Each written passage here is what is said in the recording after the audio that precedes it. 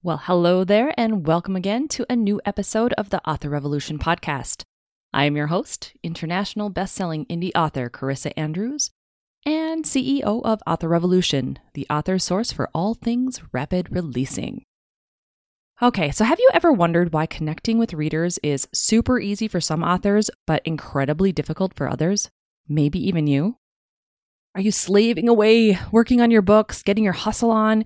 You know you have a great book, and maybe even a great series of books, but still you're meeting lackluster results. Then, on the other side, your competition has fans practically tripping over themselves to get to their latest release. Oh, what's the dealio? Well, it all comes down to understanding your ideal reader. Your competition knows this, and that's why they already know who their ideal reader is, where they frequent, and how to connect with them. But don't worry, soon you will too.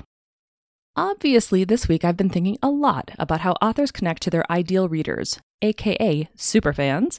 And in the traditional marketing sense, this is usually called your ideal customer avatar. But for those of you who are kind of new to this concept or perhaps struggling to find your superfans, you might be wondering how to define your ideal readers or even how to know where to connect with them. The good news is, I am here to help. Truth be told, I've struggled in this arena as well, particularly because my first few books weren't strictly one genre or another. They were genre benders, and I didn't know if I wanted to stick with the same genre just yet. As a matter of fact, I didn't, but that didn't stop me from trying to narrow down my audience just the same. So before I tell you why niching down and knowing your ideal reader inside and out is so important, you first need to know what they are. Ideal readers, just as the name suggests, means knowing precisely the type of person who will consume your books ravenously, without question, and without fail. So in order to do that, you need to know some very specific things about them. However, in my personal experience, before you can define them, your goal as an author is really to identify who you are first. So when we're confused about who we are, what we like, what we want to write, finding our tribe, aka those awesome readers who will love everything you write, will be damn near impossible. I take the saying from the Oracle of Delphi very seriously. Know thyself. Once you know who you are, next step is to define what your ideal reader would look like. While it might seem like overkill, niching down to them as far as you could possibly go could be your golden ticket here. You do need to get specific. What's their age, their gender, location, ethnicity, education level, career, reason for reading. Be as specific as you possibly can. And it's not that these are the only people who will ever read your book, but they're the ones you write for, right? Everyone thinks at first that they're going to target everyone. Their book belongs in the hands of all the readers. But newsflash, that's not going to happen. Even if your book has universal appeal, the chances of the universe finding out about it without those superfans backing you up is actually next to nil. Even J.K. Rowling had to start with an ideal reader in mind and allow her marketing to expand from there. She started as a children's fantasy series, and look how it has exploded. However, the key here is that you have to find the golden nugget hidden in the weeds first so that they can sing your praises and then carry the news for you. Look, trying to build an audience that doesn't even know you exist or if they're going to like your book will do you no good. You need to connect with the ones who are already resonating with what you're putting out there. And you do this by taking a close look at your story or various stories and decide what resonates the most for you as its creator. Then figure out what genre best fits the theme. You can and should do this for each book, particularly if the reader is different. And as a side note, this is why many authors will actually have different pen names for different genres. Not all readers can go with that flow. So if you write in one genre, cultivate a relationship with those readers, and then swap to a completely different genre, let's say from cozy mystery to paranormal romance, you might lose some of those readers who were previously fans. Yes, I like to consider myself a genre-bending author, but that doesn't mean I'm not wise to the ways that I should be marketing my books. So even though my books all have that supernatural thread, even the Pendamis Chronicles, when I market my books, I do make sure to target the readers who are best suited for it. And I try to make sure that all of my books still stick with that common theme of supernaturalness. Does that make sense? Okay, so how are we going to go about doing all of this? I mentioned it a little earlier on, but let's dig in a little bit more here. Here are a few questions to help you identify who your ideal reader might be. This is just a starting point, so feel free to dig even deeper if you like. The first question is, what is the age of your ideal reader? Are they kids, young adults, adults? What age bracket best suits your ideal reader and why? What is the gender of your ideal reader? Look, it's not to say that if you pick a woman as your ideal reader that men won't read your book. We're just niching down so that we know how to best resonate with our superfans, and more on why in just a minute. Number 3, do they fall in a specific demographic? For example, the LGBT community, an alternative religion or ethnicity. Why is it important to you as the author, and how does the book resonate with them? If they're adults, are they married, single, in a partnership? Number 5, what job do they have? How long have they been working there? Number 6, what do they secretly long for? Do they want to have magical powers, find the love of their lives, rekindle a romance, step into a bigger destiny? Number 7, where do they hang out? This one can help you identify where to connect with them. Are they in their 30s and 40s? If so, are they Facebook fanatics? If they're younger, say teens to mid-20s, are they hanging out on Instagram or have they moved over to TikTok and Snapchat? Number 8, other than reading, what are their interests? Do they enjoy nature? Alternative healing techniques? Do they wonder about life beyond our planet? Do they wish they could fly? Think of things your ideal reader has an interest in and write them all down. Number 9, when it comes to reading, why do they do it? I mean, let's face it, guys, there are a million forms of content out there vying for our attention at any given moment. What is it about a good book that calls to them specifically? Is it escapism? To feel something? To expand their perspective? To explore? Whatever it is, write it down and make sure that you keep that prevalent in your mind. Number 10, how do they prefer to read? Digitally? Paperback? Audio? The reason this question is important has less to do with how you speak to your audience, but how to deliver what they want. So knowing how they'll prefer to read your books makes it easy to give it to them. All of these questions will help you frame your marketing message so that you can connect with them on a level that no other author is doing yet, or very few at least. Think about it. Your words flow so much better when you're speaking to someone who you know, rather than being a formal or stilted or, God forbid, marketing jargon all the time. You can speak to your ideal reader/superfan directly, using fun language that resonates and makes them feel seen. When you know who your ideal reader is inside and out, the benefits don't just stop at the marketing messaging either. Knowing who they are can improve the way you create your characters, plan your story arcs and themes, and improve the overall power of your novel. Plus, as your novel goes on to take form, knowing who your superfans are will also help you not feel so overwhelmed when you go through the revision stage, and it can strengthen your book during the second pass. Your superfans give you that clarity to know which aspects they're going to be expecting you to strengthen, while the others can kind of be left in the background. As final food for thought on defining our ideal readers, because I'm sure I'm going to be asked, can we be our own ideal reader? Sure, without question, that can work. Oftentimes, I find myself doing that with my own writing. I like mystery and I like stories that connect supernatural elements that can surprise me. So if my own story connects me to those elements, I know I'm on the right track. However, it doesn't mean you have to be your ideal reader. I mean, what if you're a woman sci-fi writer who loves to dig into militaristic space operas and is targeting guys? Or a male romance writer who's writing for women? Obviously, there's a crossover of interests, but in this case, or both cases, you wouldn't fit into the role of your own ideal reader. Okay, so let's say you've now discovered who your ideal reader is, and you want to start amassing a horde of those superfans. Now what? How do you bring that to life?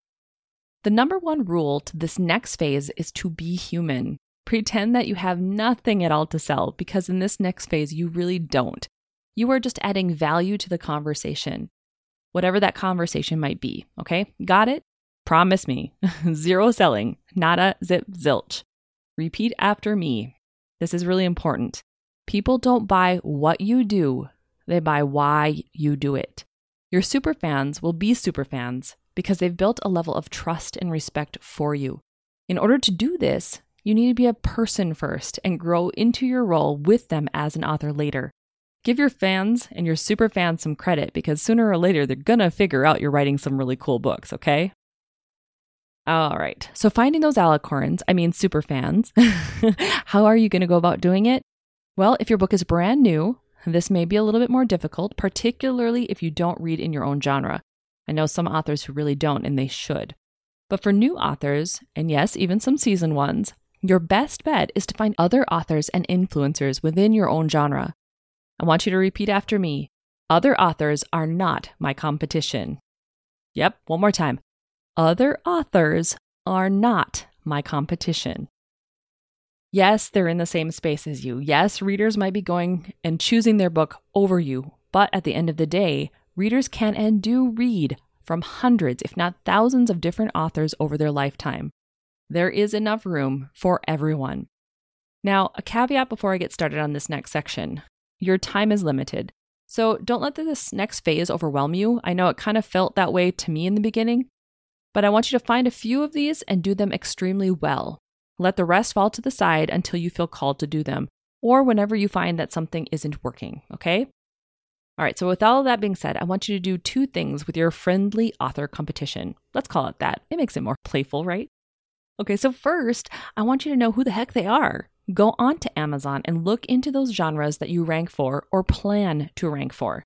Make a list of the ones you personally resonate with in terms of their covers, their blurbs, and definitely make note of their author ranking, book sales ranking, and number of reviews. Next, check out their online presence. Check out social media, their website, their newsletter. Find out as much information as you can on them. Do a Google search with their name and fan at the end. See what people are talking about when it comes to their books, what they're saying, what they like, what they don't like, and make a mental note of it.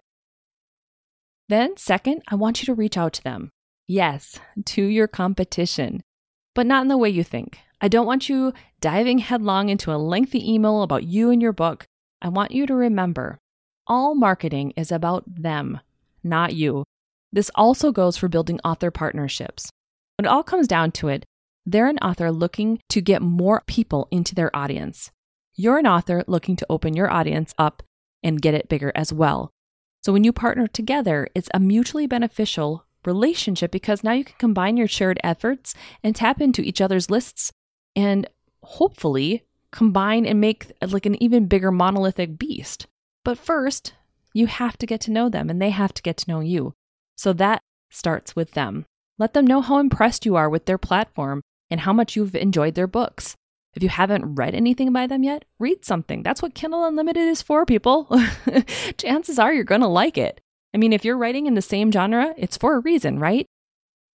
The goal here is to build up a relationship and a connection. It's not to be superficial, though. So if your eye is only on what they can bring to you, this endeavor will fall flat. We're writers, and we need to be around our own tribe. You might just realize that you found a new BFF just by reaching out to them. And truly, what could actually be better than that? As your relationship grows, so will your collaboration ideas. Offer ways to support your new author friend and let things go from there. In addition to your friendly author competition, you can also tap into book bloggers, podcasters, and other sites that have highlighted your competition. Chances are high that if they did this for them, they'll be willing to take you on as well. So do some research and find out where they've been posted at, what they've done in order to get seen. You can also search online forums related to your genre, your competition's book, movies that are in the same market, etc. The idea here is to add value to the conversation and be a human first and foremost. Sites like Writing Room or Writers Cafe are known to be fantastic resources for this. You can also search Goodreads or Twitter. Personally, that's where I hang out a little bit more than some of the forums. I just don't have the time for it these days. But if you do, that's a great place to be able to head into and talk about things that you enjoy. The sky really is the limit. You could go to Reddit, you could go to Quora. All of those different places have conversations that you can interact with and put your 2 cents in, as long as you enjoy the medium and you enjoy the conversation. That's what's important. A final thought on how you can find readers has absolutely nothing to do with the competition, actually, and that's to use what you have at your disposal. there is likely a writers group that you could attend and participate in. Maybe you could even volunteer your time. If you've been following me for a while, you know I'm the president of our local writers group, the Lakes Area Writers Alliance. And just speaking from experience, not only do we support our local writers in any way we can, but we very much appreciate it when they step up and offer their own support and their own unique capabilities, whether it be for the organization itself or for our fellow members.